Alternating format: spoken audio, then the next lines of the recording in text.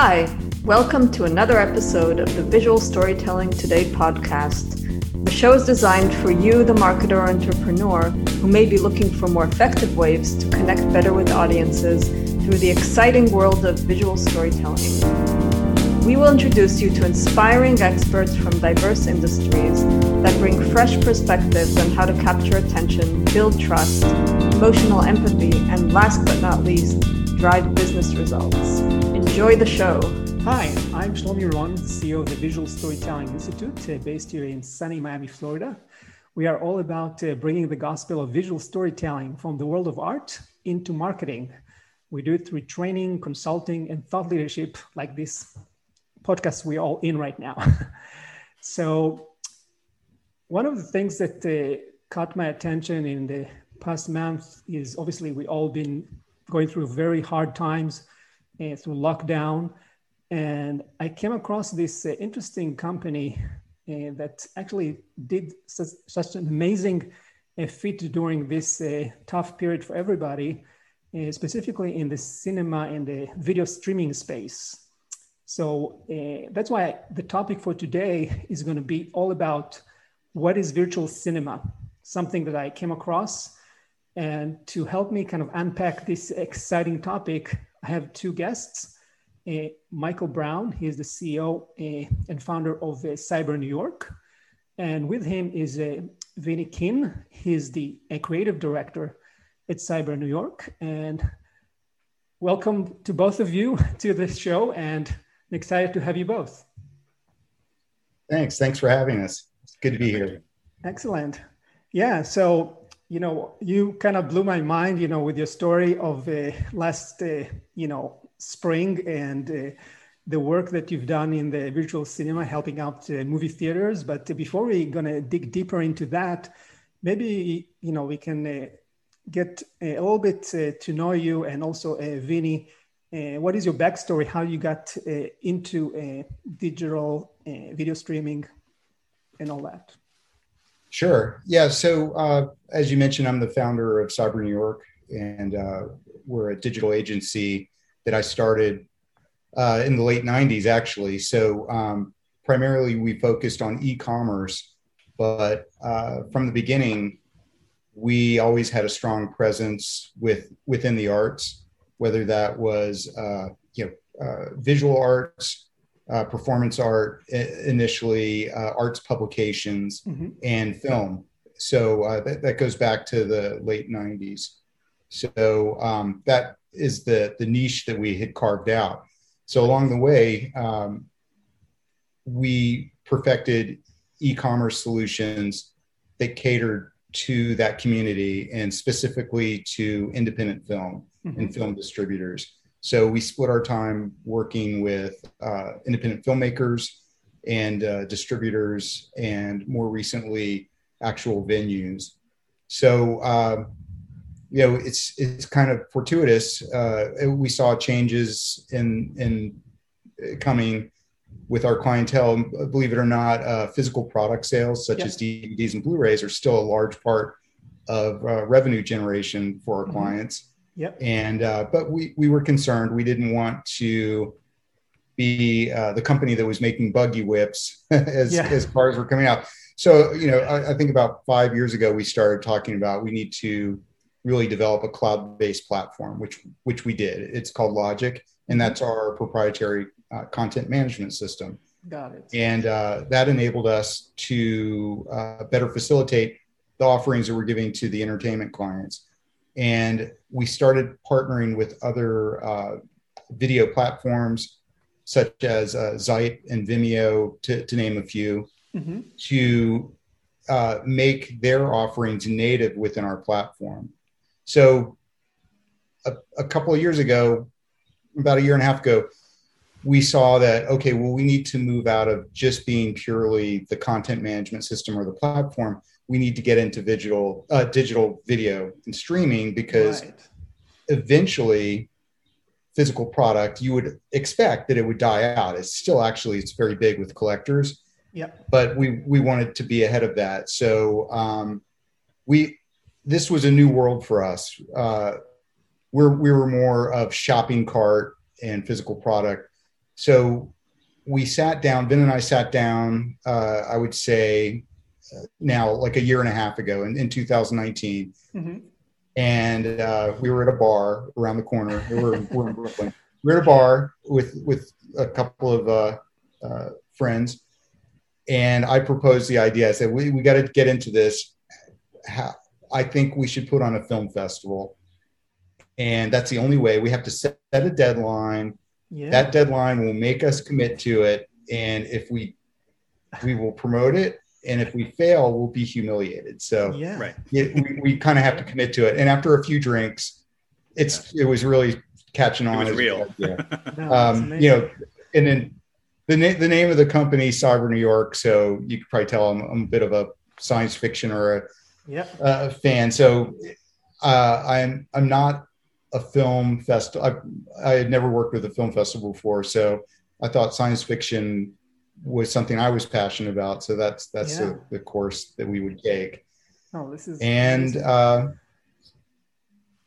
so we started, we really had no idea, right, Vin? Absolutely none. Yeah, now you actually, do you want to kind of tell your backstory? Vin, I should say, Vin had worked with film festivals.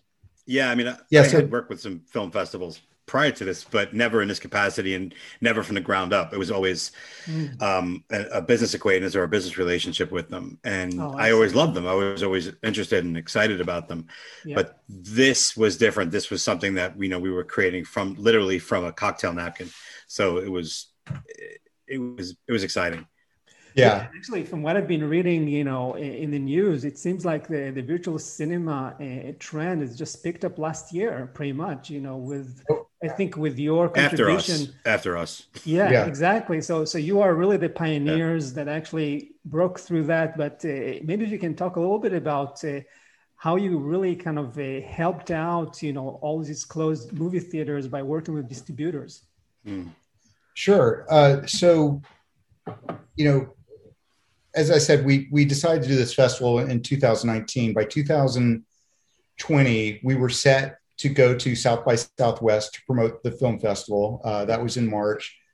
And we had the legwork going. So we're already creating this video platform now. Now we're like 6 months into it. Yep. And so we're working with a few independent film distributors, collaborating, such as Kino is a big one with us. Yep. They're a longtime client, very supportive of our work. So we had a foot in the door. We were already working with Kino Lorber's physical product. And now we were partnering with another video platform to get their digital offering out there, which is called Kino Now.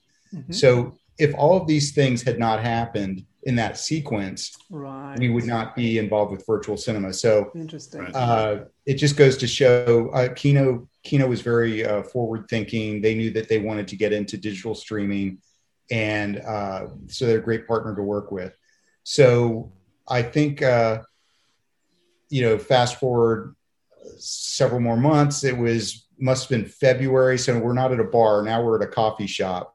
And we're talking about our strategy to promote. It was serious at that Southwest. Yeah, I'm freaking out because we've got the rooms booked. Yeah. We've got a trade show booth. We got our flights going down to Texas. We're going to promote this film festival that still doesn't quite exist. And Vin you were trying to kind of I don't think it's going to happen because this is right when COVID was starting to come out of it. Yeah. And it just became one of those things we're having half a conversation about a pandemic possibly coming and the other half about this really awesome AI interactivity marketing stuff we were doing for the film festival. Got it. So it was totally surreal. We had great stuff happening and we still have great stuff happening, but it was just this weird pandemic haze that was starting to just swallow everything. Yeah. I mean, it's very recent for all of us, but it in some ways it seems like it's 100 years ago because it was the longest year. But we're at the coffee shop and we had our press and media guy, Mac Montanan. He was there. And I just remember you guys are both staring at me like I was in denial, but I said, let's just keep moving as if this is going to happen. Right. And so we're planning and we're talking about the platform. As we got up to leave, I don't know, Vin, if it was you or Max, looked at their phone and said, they called it South by Southwest is off. So the reason I mentioned this is that was kind of like the tipping point. Yeah. And maybe not everybody remembers. Yeah. But we weren't even sure if we should be sitting at a table with each other at a coffee shop. People were starting to wear masks, but you kind of like, why is that person wearing a mask? It's like out of a sci-fi film. Yeah, it was still in the early days. Yeah.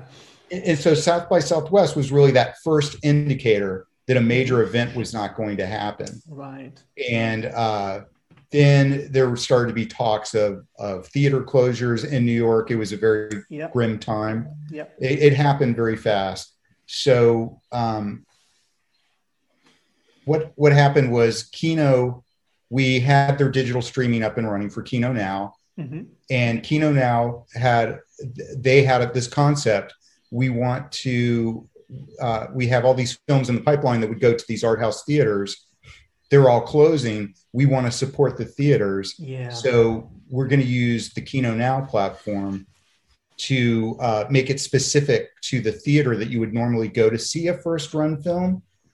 And they'll do attribution for the revenue. So when you buy a ticket, mm-hmm. part of that, or 50%, I believe a 50% split would go to that art house theater. So Kino was like way out in front on this. Yeah. It just shows you what a great organization they were, because for sure. They were really supporting the theaters that had supported them throughout all these years. I see. So we were learning about it. And at first, what Kino was doing was they were setting up static landing pages. And a lot of people in the industry started to do this, like create a page, and it's for like the Enzian Theater in Winter Park, Florida. And it's this film, but that's not sustainable. You can't do that for 1,000 theaters across, right. But people were really, there's a lot of panic.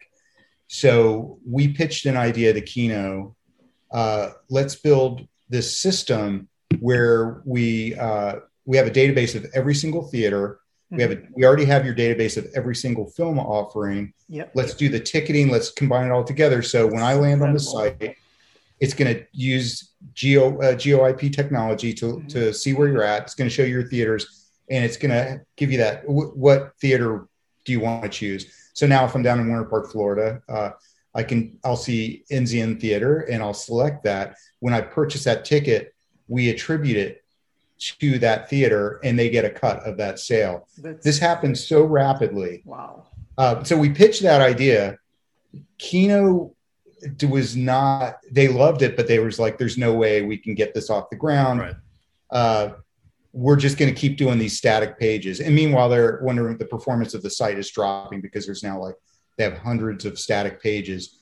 So we made a decision at that point. You know what? Let's just build it, and let's build it. We've gone this far in describing how it would work, and we actually had some wireframe prototypes. And so our lead developer, Craig Knoll, and I, we just started building it.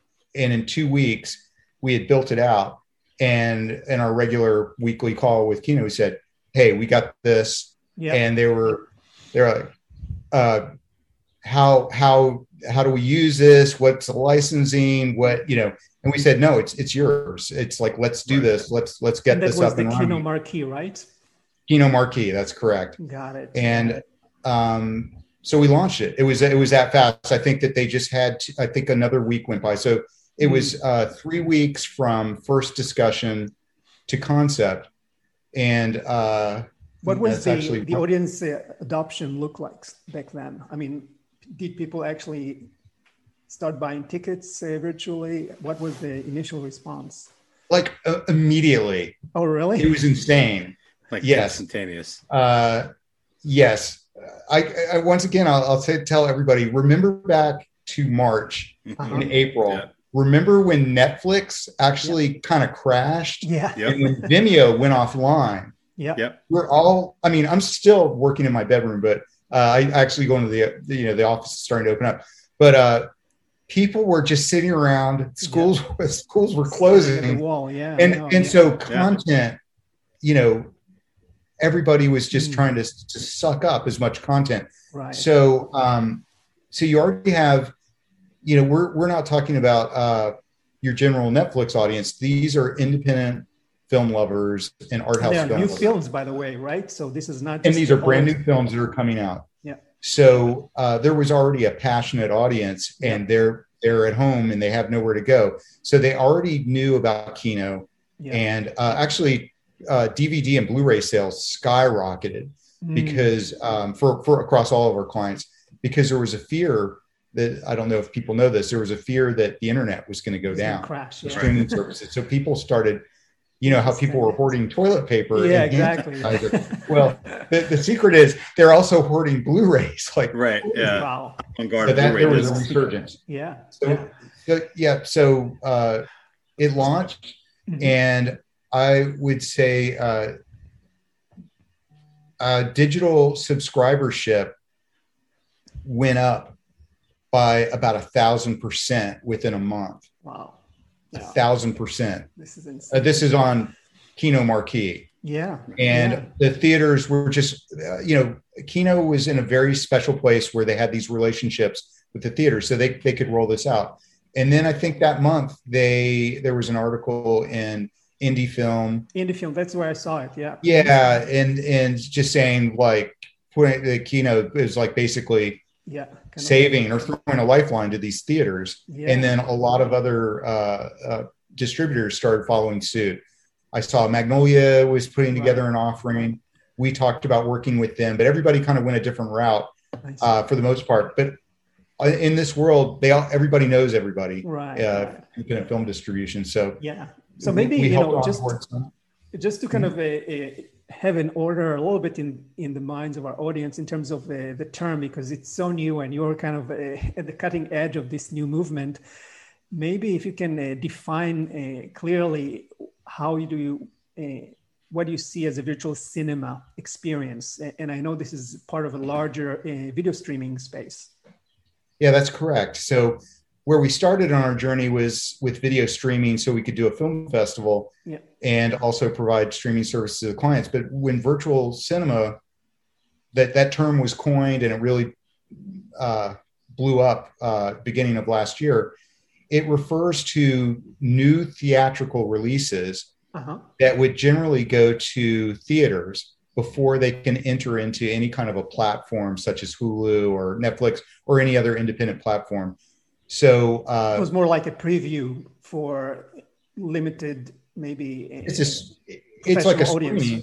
Yeah, it's a screening in the industry and distributing films. Yeah, contractually, there's a pipeline where a theatrical release can only be shown in theaters, and it cannot be shown on any digital platform. You'll see in 2019. It was a big deal that a few people were, Amazon was experimenting with putting out a theatrical release at the same time as going online because it's a contractual nightmare. Yeah. So virtual cinema for the consumer, the experience it's similar to going to your local independent theater, buying a ticket. That money is going to go to that theater to support it, and the revenue is shared with the distributor, and it only is allowed to be distributed at that point through theaters. So what virtual cinema, it's not allowed to be distributed online. So what virtual cinema does is it walks a line legally that it's being attributed. It allows the film distributors who want to help the theaters and they want to get their films out. It allows those theaters to continue business without violating their own terms of agreement, the distributor, and letting other people distribute online. Yeah. So it keeps that relationship where they get that first run in their community. So that's what virtual cinema is. Right. So the experience for the user is they buy a ticket and then they can watch it. It has a release date. So a lot of times films come out on a Thursday or Friday. So you'll see what films are going to be showing, and then you can purchase the ticket in advance or while it's showing, Got and it. you'll have a rental period, and then it expires after that moves to out of virtual cinema. Yeah, that may make a lot of sense. And now that we have a little bit of understanding of, about what is virtual cinema, maybe Vinny, do you want to talk a little bit about, because I've seen that you guys have worked with several festivals already. What is the end-to-end process? Who are the key players that involved in creating a virtual cinema experience? Well, I think what we've learned is that we start off with a very clear picture of what we want to offer the audience. Mm-hmm. Like Mike was saying, with virtual cinema, it allows that first run, that first engagement with a film that's new. And then we also want to have a curated experience that speaks to each brand. Mm-hmm. So each one of the brands and the companies that we work with have their own approach and their own audience and their own relationship with that audience. So we try to simplify the messaging down, keep that look and feel consistent, and have that expectation met from an audience that's already built into that physical space. Like one aspect would be in Music Box. Music Box in Chicago, they have a beautiful physical space that they wanted to make sure wasn't lost in the digital representation. I see. And so when we talk about brands, obviously this could be movie theaters, it could be any other brands that you work with, or typically it tends to be festivals or movie theaters?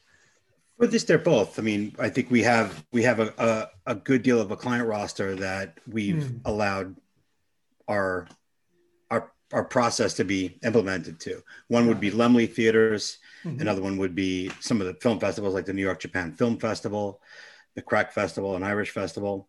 So we're able to take any of these brands and then translate them into the digital space using these little key components like from Logic. Got it. So one thing I'm also curious, and we talked a little bit about it, the user experience. Is it, when I think about the film festival or a theatrical release of a brand new film, it's typically tend to be for a time-limited experience. I wonder if your platform is also supporting kind of an evergreen, ongoing experience of community of the film buffs, or just open to the public that basically they can always, buy tickets and watch films. And is it also limited only just for your computer, or they can also watch it on their big smart TV? Maybe you can talk about that a little bit. Mike, I know you can't wait to say this. I'm so excited about this. Yeah. Well, to answer those questions, there is that evergreen experience, which we would call video on demand. Yep. So there's a library. You can have a library of films that are available at all times. And then you differentiate that with the virtual cinema releases or theatrical releases. So both can exist. And, we're big proponents of pushing the web-based experience as best experience, but there's also OTT apps, over the top apps. Yep. So you can watch on your set top, you can watch on your smart TV or through apps. So in this case, we're building in integration. You partner with an OTT channel and basically pushing your content directly to them so they can actually watch it in their living room pretty much. That's correct. And we're in our Logic platform where we develop these sites. We've built in an MRSS feed, which is a industry feed of the video streams that can be shared. So we're making Amazon Prime and Hulu, not Hulu, Roku integration, so that it's really just a flip of a switch, and you go through their provisioning process, and you can have a channel. Got it. On those formats, and we're looking to expand that. But that's going to be part of. We're going to launch out with our film festival this fall. Brooklyn Sci-Fi Film Festival will be on multiple channels. That's awesome. Right into your living room. Yeah, maybe it's the right time if you would like to share a few examples and just to kind of bring it to life to our audience on video that's watching this now. Sure. I've got a few examples. Then was just talking about Music Box Direct, a service. Now, Music Box is a theater in Chicago, but they're also an independent film distributor. So they're an interesting client where they have their own library of films, but they also do virtual cinema to replace their offerings that were in theater. So this is like the consumer experience heading to that virtual cinema platform. So you'll see these are virtual cinema where you have New This Week, and then they'll have New This Week will be releases are probably coming out today. So let me go watch now, and you can you can purchase the rental right here, or you can add it to your watch list. This one's a 3-day rental. And are there any community aspects where people can actually share their experiences, or maybe have a virtual panel discussion with the filmmakers, almost like a festival feel? Or this is more kind of typical theatrical release where you just watch the film? Yeah, not so much with the virtual cinema. We do have the ability to have a discussion forum or a watch party, and it can fit into something like for any of these clients, because they may have like a premiere or an event, and we have done that. We did something with Kino twice with the nursing during COVID, and a documentary on urgent care workers, and that was a huge success. So this is Music Box, and this is a good example of somebody who's doing virtual cinema, but also has a library of films that you can watch on a subscription basis, or you can rent if you're not a subscriber. And then you had mentioned Limley. Limley is another interesting one that is also a chain of theaters out in California. Limley is a historic name in independent film. Carl Laemmle was the founder of Universal Pictures back in the 30s. And then his nephews later in the 30s founded Laemmle Theaters. And so they've been a historic art house theater and big supporter of independent film. So early in the year, they approached us after we launched Kino Marquee, and we saw the second wave of theaters that were developing their own virtual cinema offerings to have their catalog. And they work in conjunction with Kino. They're distributing Kino Lorber films. So this example here is Laemmle Theater's virtual cinema offering. Greg Laemmle is one of the founders, so they have a Greg's List, and then these are now playing. And this is cool. And do you have a festival example that maybe you can show a little bit of the experience? That, I'll show you New York Japan Cinefest. This is one that's closed now, but we're preparing for. They're going to have a couple of festivals this year, but I've brought up the prior one. So this would be more of a festival example. Because it's disabled, we can't actually see the films right now. But that's the one you mentioned earlier about the community aspects and the director interviews, panel discussions, all that. That's right. We also have our festival, Brooklyn Sci-Fi Film Festival. This one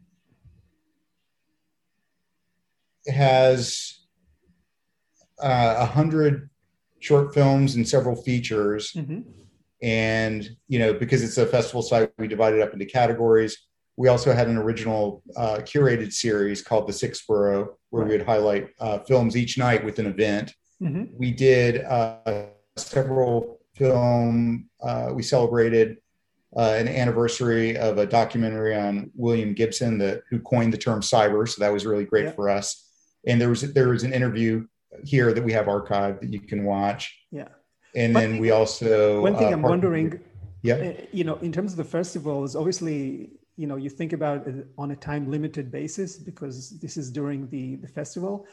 But I'm wondering, looking ahead, once we are post-pandemic, do you see the festivals continuing having a virtual cinema component while they're having an offline experience, or you see just a twist to one side?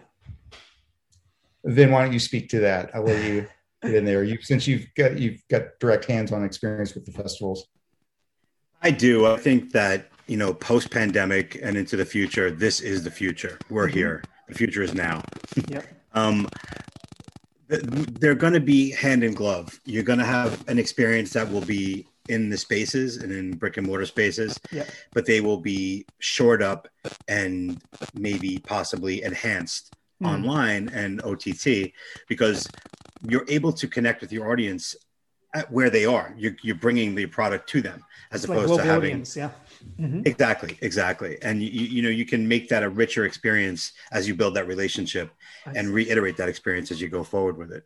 Got it. No, that makes a lot of sense. I would think that especially when you have a festival with a very unique experience, obviously sometimes it's connected to a landmark building, that the facility.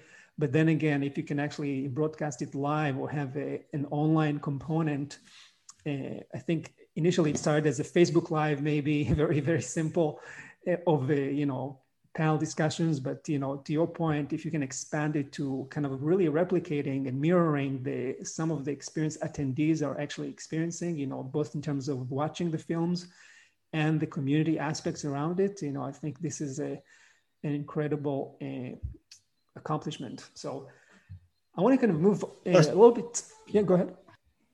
I was just going to add that plus the level of engagement is higher. So if people are coming to the theater to see something, it's a one-dimensional relationship where they come in and they take, and you offer and they take. But here we're able to continue a dialogue and add on to that dialogue, whether it's through discussion forums or enhanced features that they wouldn't be able to do in the cinema, and can revisit at different times and dates, so that relationship gets a little deeper, I think. Yeah, and I think maybe you just made me think, typically a festival is happening once a year. How can you retain engagement and also monetizing the relationship with the audience between this marquee date once a year? So if you can create a virtual cinema and build a community and some engagement, to your point, then this is a great way to keep building your audience between official festival dates. Maybe they will never be at an official festival date again. We'll have to see. Exactly. It'll be forever.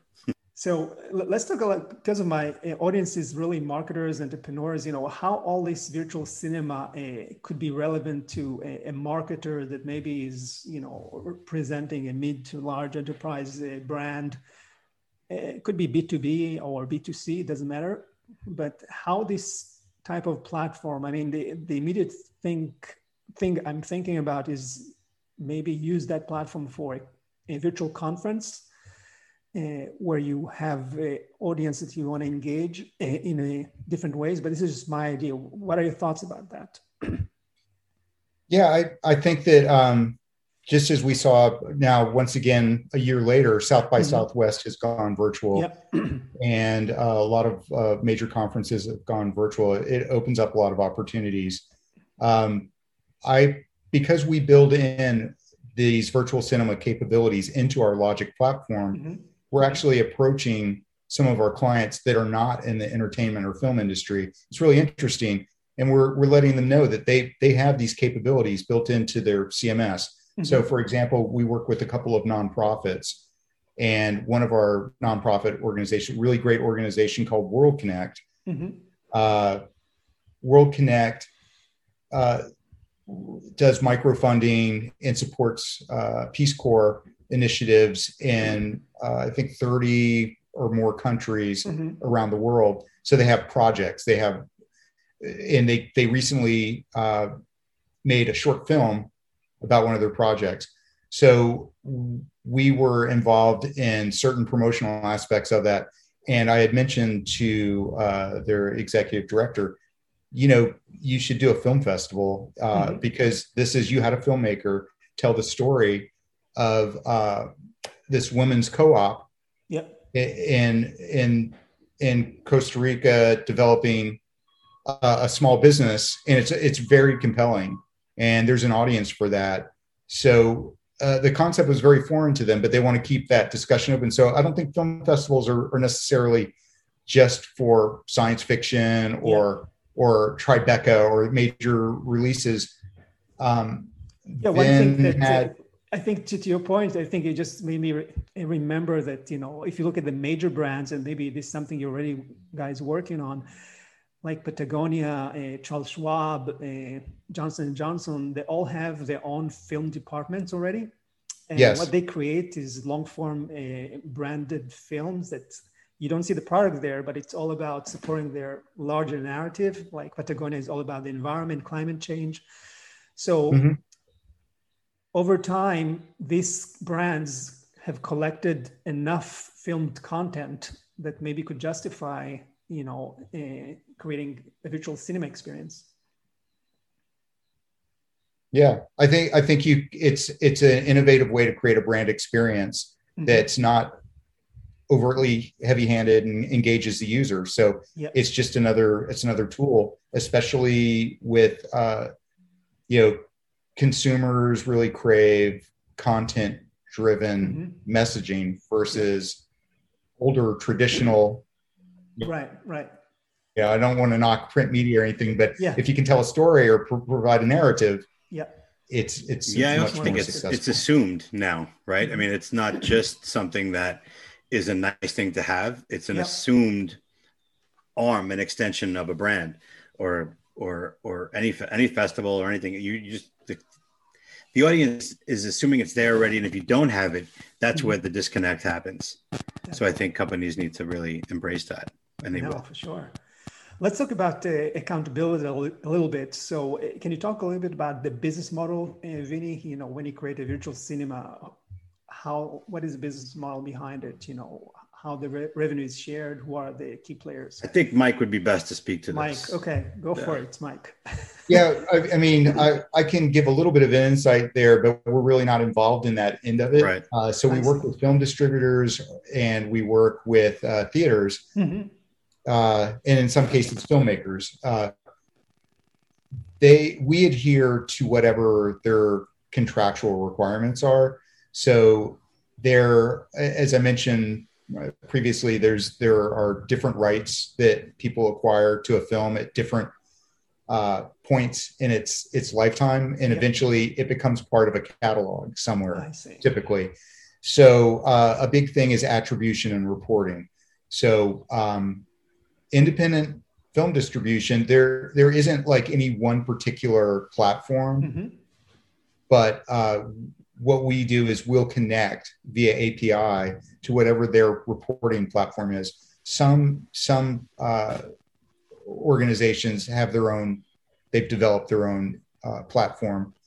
Like think of it as like a CRM system or some kind of a reporting platform. So we plug into that, and then everything else we have on our side, we have monetization settings where they would plug in the requirements of, okay, this film has the right to be purchased. It can be rented for this period at this amount. It can be part of our subscription service. So they have control over that. I see. And then we record every view and how it was consumed. And that goes into reporting and attribution, which it's not even really on the logic side. We do have the ability to show that reporting, but these distributors already have a system. So think about it for a small business, maybe relate to it if you have QuickBooks. So you're billing. So think about their attribution systems as like a QuickBooks where we're just connect to an API. Yeah. We put in all the sales data. And they have their revenue share business rules on their end, their system to kind of cut it to with the movie theater and the distributors and others. That makes sense. And I think basically, I believe in most cases, it's on a monthly basis. They go and they reconcile and they pay out. And I say that because if something goes wrong, we hear about it. It's typically, they say, hey, we're doing this month's report. Yeah. And, but that's about the extent of, so we're not involved in negotiating any deals. I see. On that side. But I see. And from a success criteria, when you completed a project for a festival or for a distributor, like how do you measure success? What are you looking beyond just sales of tickets?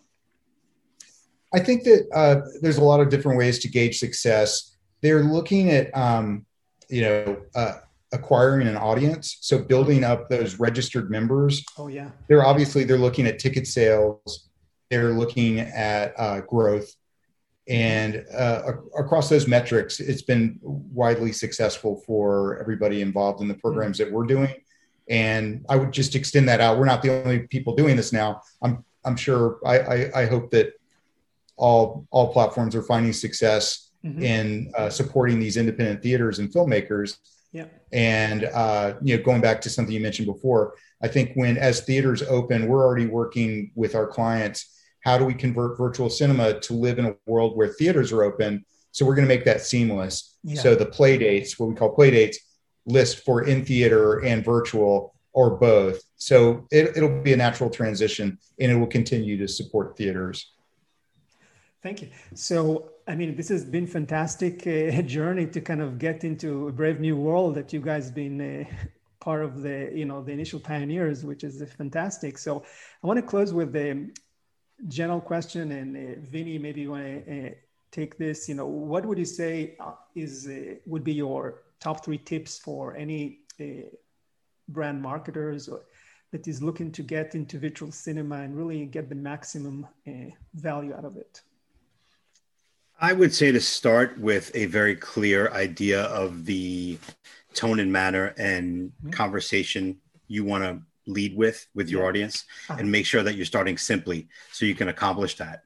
And once that's defined, to start building slowly so that your audience has a sense of an anchored relationship with the brand. So that as they build, you add more to that relationship, and then they start to engage at a higher level with that relationship. Right. So don't start with the 2 bells and whistles right away, kind of build it gradually.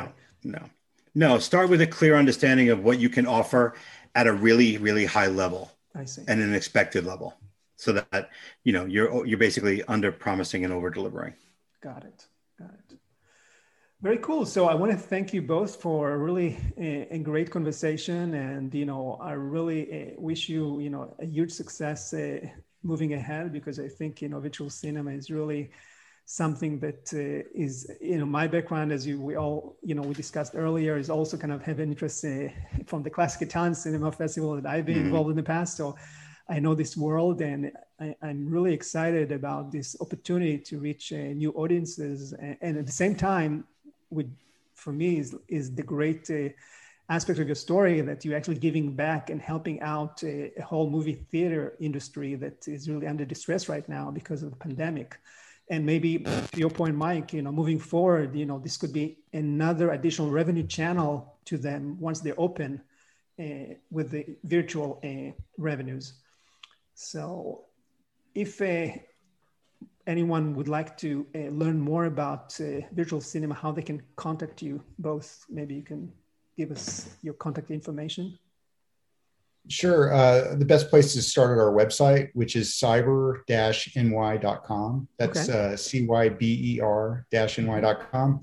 And it's easy to reach me, Mike at cyber-ny.com. Awesome. All right, cool.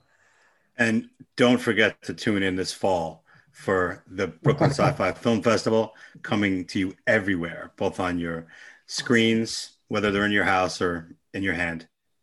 Brilliant. Thank you so much. And it's been a great pleasure. And for all of you watching or listening, I'll see you in our next episode of Visual Storytelling Today podcasts. Thank you. Take care. Bye. Thanks, Shlomi. Bye.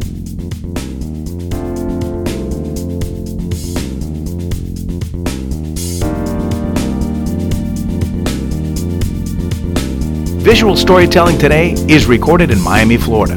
The show is published exclusively by Visual Storytelling Institute.